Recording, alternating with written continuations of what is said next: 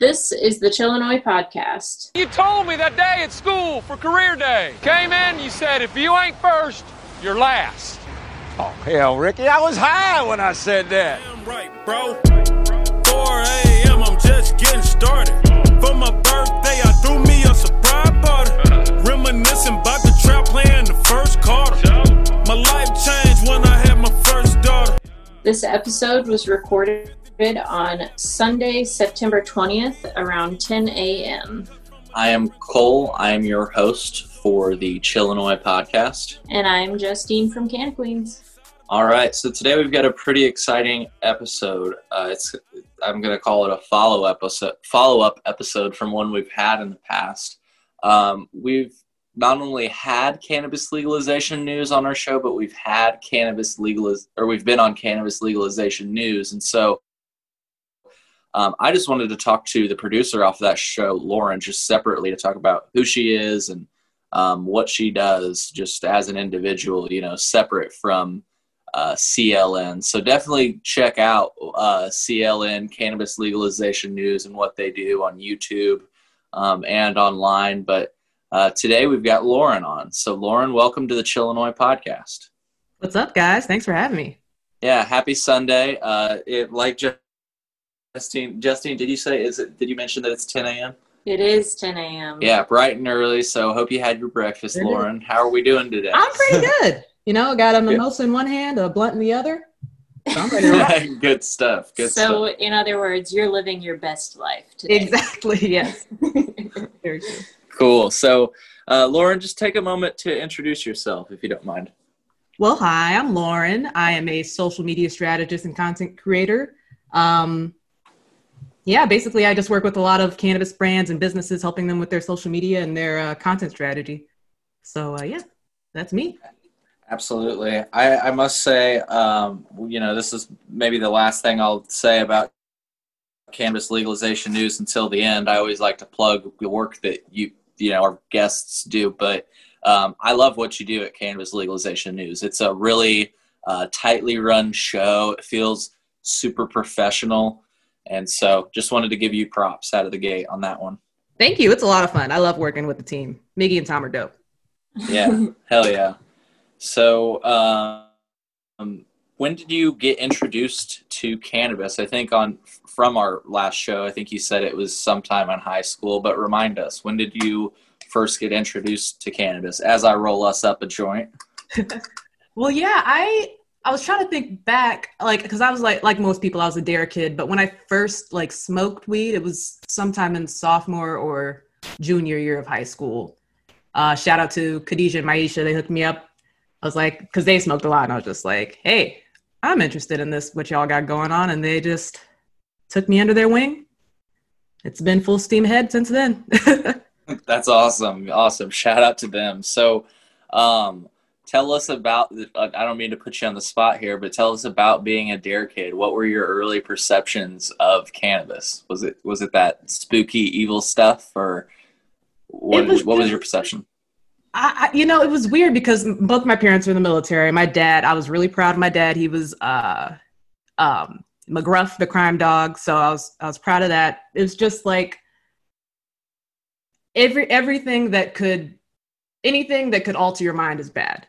So having weed in the house, obviously, and on a military household, super bad. I put my parents in so much jeopardy bringing that plant on our property. But yeah, I guess, definitely an evil plant growing up.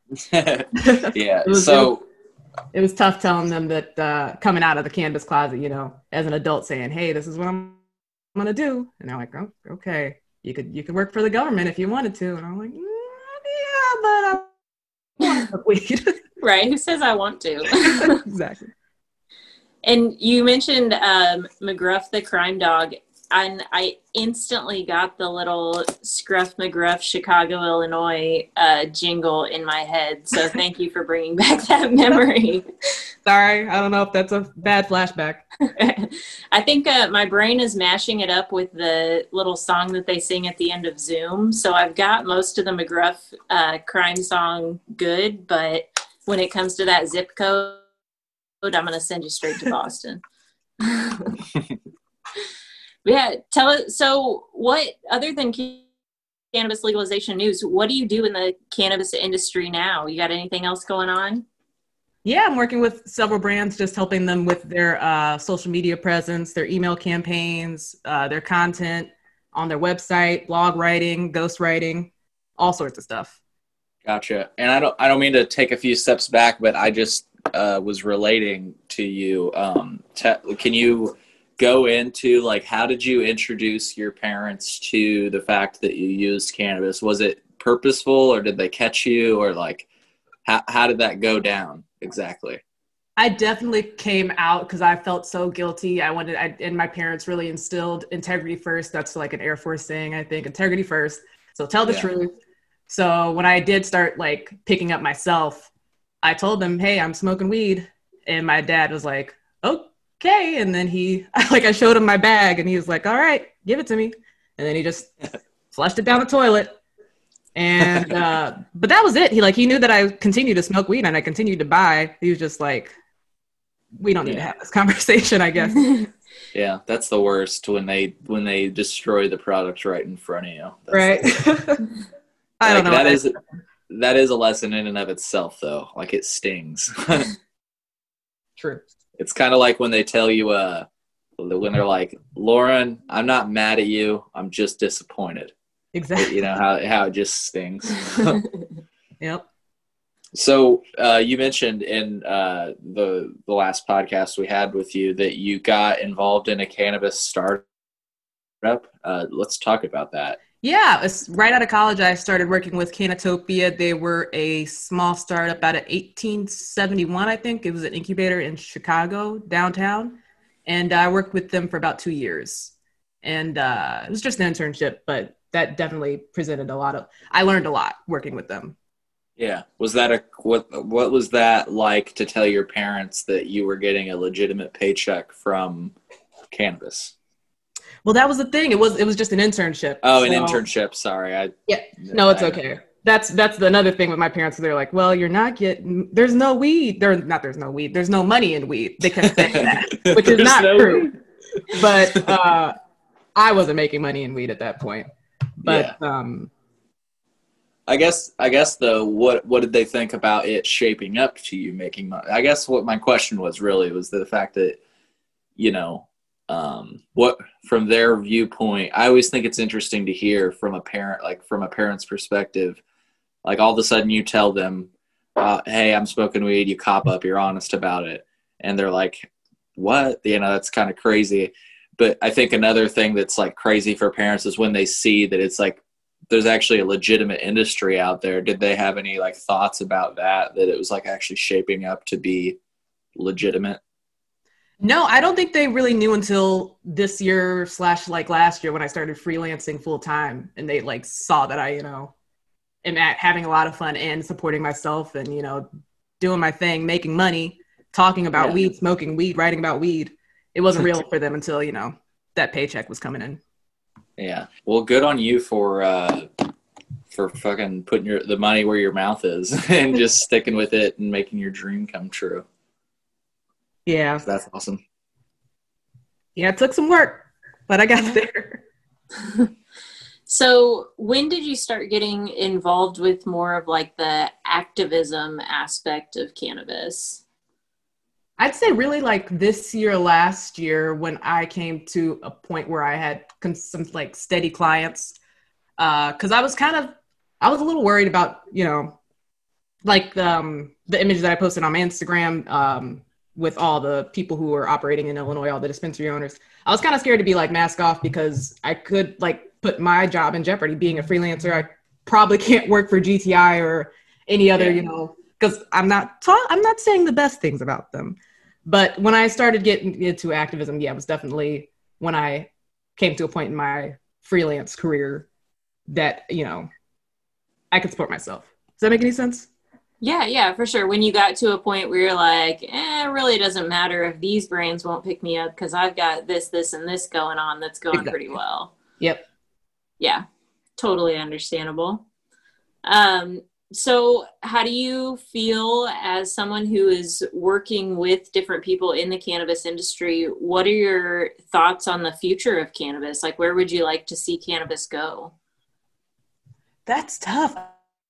I don't know. There's so many places weed can go. I can't like dream a dream, I don't know. Like we talk about like being able to go to a farmer's market and just meeting your dude. And he says, "Hey, I just grew some new, I don't even know, some creative name."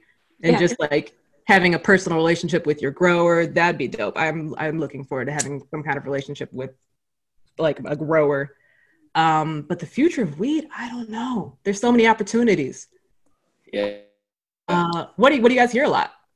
Well, I mean, I guess I hope the future of weed because I remember when I was, when I was going through school and stuff, and if I wrote a paper on like trying to convince people on the legalization of weed or cannabis as we call it now, like I would always try to frame it as, it's not just it's not just what the plant can provide you medicinally. It's not just that it's psychoactive and that maybe it's, that it takes down on pain or whatever else. It's not just that. It's also the industrial purposes. So the fact that could be used as a biofuel, as a plastic, as a,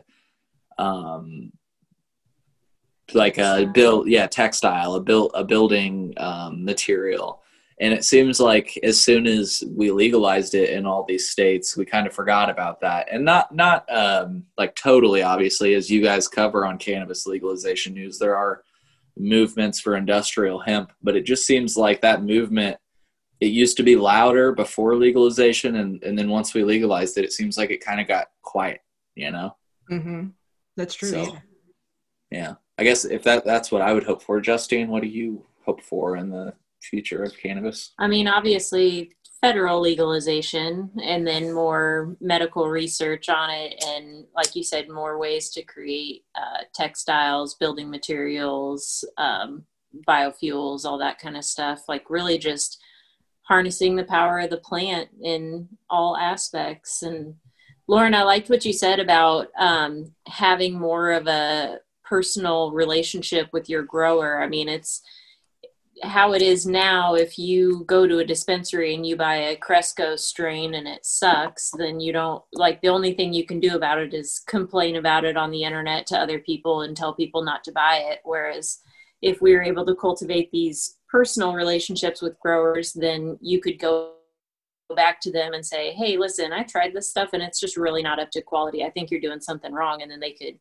kind of adjust on the fly or really look into their growing techniques and try to adjust that. So I think that would be an amazing thing to see in the future. And I think that's going to come along with like craft growers and more shaping up of caregiver programs to allow them to grow, especially here in Illinois. I think if I could have a caregiver growing my plants for me, that'd make me super happy. Right. Yeah. Those are both great answers, though. Yeah, the future of weed, I mean, hell, I don't know. But yes, obviously, federal legalization, the MORE Act would have been dope. Got to wait a couple of more weeks on that. Yeah. But, yeah. Yeah, thank you for providing that update. That is something that we should definitely cover, the MORE Act. What is the deal on it? Is it just not getting called to a vote in the House? Yeah, I think they just pushed it back a couple weeks, but after the election. I think. I see. But I'm pretty sure it's gonna be after the election. Gotcha. Well, maybe that's a good thing. We won't get too far into that, but maybe that's a good thing because, like, fingers crossed, we don't have another Trump presidency, and so if the MORE Act were to pass, you'd hope that it'd pass the Senate, and then you'd hope that it would get, a signature from the president. And I don't know. I just don't see Trump as cannabis friendly. So, but again, we won't get into that. I guess another thing I hope to see in the future, and I feel like you'll definitely agree with this, because I'll just give your Instagram a shout out at CoolGateAunt. I like that you have in your description, deschedule cannabis, you racists. I hope that we do that, and I hope that the cannabis, the field in and of itself, becomes more equitable. Word.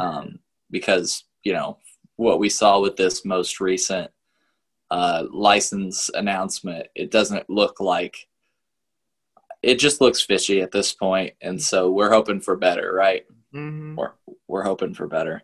So tell us how you think our listeners can get involved and help in the fight. Obviously follow cannabis legalization news, because then you can stay up to date on everything that's coming out in the industry. But how else do you think listeners can get involved and change?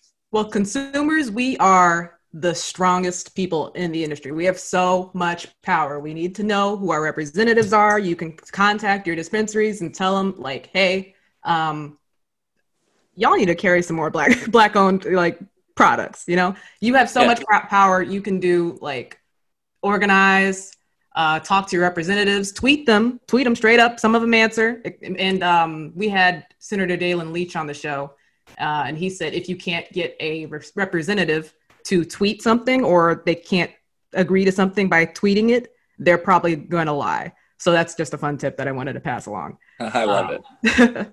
But yeah, we need to know who our representatives are, know who your alderman is, talk to them, have a relationship with them, know your neighbors, talk to your neighbors. We're a team, guys. Let's get this done. Yeah, definitely. So on that note, I just wanted to share something that Mike Fouché shared.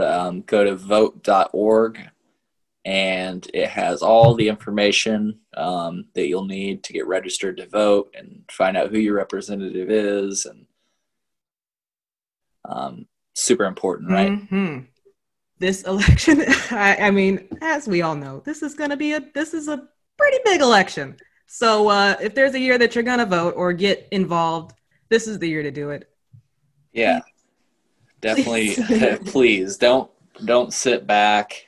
Don't be passive. Get involved. If you're able to go in and vote and cast your vote, do it. If you don't feel comfortable, if you're immunocompromised or you are around people that are, request a mail-in ballot. You can do that from vote.org. Stay safe, people, but vote. Please vote, because like Lauren and we are saying, it's super important, especially this go around. I mean, it's always important, power begets power, but yeah. And I say that because I say power begets power because RBG, rest her soul. Yeah, we'll smoke one for RBG. How about that? I don't know how much she would like that, but we'll do it anyway.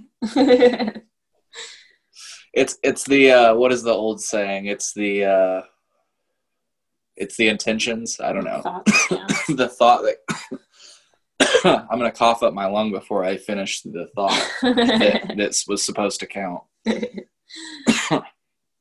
So what are you smoking on, Lauren? I know you said you had a blunt in hand. Yeah, I don't know. It's just some blend that my local provider hooked me up with. Yeah, there you go. Your legacy provider. Well, I know you said local provider, but I wanted to plug that term from Nurse Kebra, who was recently on our podcast.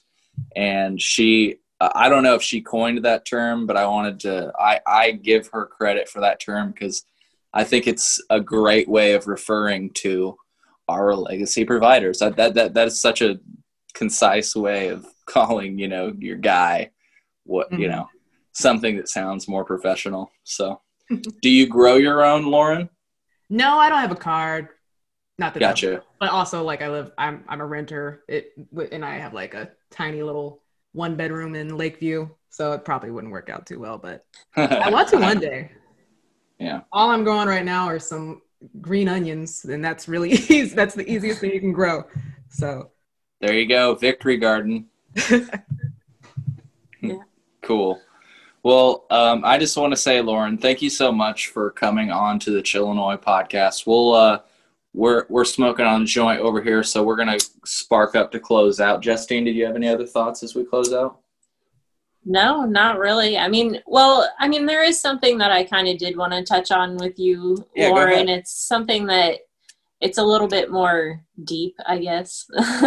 But so as a Black woman, a member of the LGBTQ plus, however you want to coin it, and working in cannabis, do you feel, when it comes to your activism, do you feel some sort of like social obligation to do that? Or do you feel like it's something that you have to do? Or is it more that you just did it because you wanted to? That's a good question, Justine. Throwing it in there right as we thought we were closing. And we're hitting the joint. So now she's Right? sorry. Go ahead. No, I guess justice has always been something I've cared a lot about, even before like I started smoking weed. You know, I started the first Gay Straight Alliance in my high school. I spoke a lot about, you know, equality and justice in high school and middle school. But to answer your question, I guess it just made sense for me to do it. Weed just, I hope this is answering your question, but weed combines so many of my loves: justice, health, community, wellness. Going into weed and talking about as much as I can and eloquently about weed, it just made sense. Yeah. Does that answer your question? Yeah, for sure. I totally get where you're coming from. I'm sorry, y'all got me baked, man. No, It's okay. hey, it's all good. That's it's what we do. I asked you, so you enlightened us by coming prepared with the rolled canvas. So I guess another question that just came out, and I don't know that it's so important that I asked this, but words matter sometimes, that I wanted to ask you. You said that you came out to your parents about cannabis. Did it feel that way because of the stigma? Because I know it felt that way for me. Like when I came out, I said the same words when I came out to my parents. You know what I mean? Usually you use those words for when you come out to your parents, about your sexual orientation. Did it feel that way though with cannabis? Yeah, I think it might have. I'm not sure. It kind of felt like a bigger discussion with cannabis too. Because when I told my parents, I was just like, "Hey, I'm dating this chick," and they're like, "Okay." But when I talked about weed, yeah, I did have to like. That was a different discussion. But maybe that's a mark of progress. That I think that's a good thing. Because at the end of the day, maybe the reason they were concerned about you saying that you used cannabis. It wasn't because they thought it was necessarily like dangerous or anything else, but maybe they were just concerned about who you were getting it from or whatever else. At least that's where, if like a younger sibling of mine, for example, started smoking, I would be concerned only because like, who did you get this from? Mm-hmm. You know what I mean? So I think that's a sign of progress that they had less of a reaction to you coming out, about who you are than about what you use. You know what I mean? So yeah, I think it was a combination too, because like I'm Black, I'm a woman, I'm masculine presenting, and I smoke weed like on the street, in where we were living in Dayton, Ohio. I stuck out like a sore thumb, so it was like a safety thing for them too. Yeah, well, you coming from Ohio, I didn't even realize that part of the story.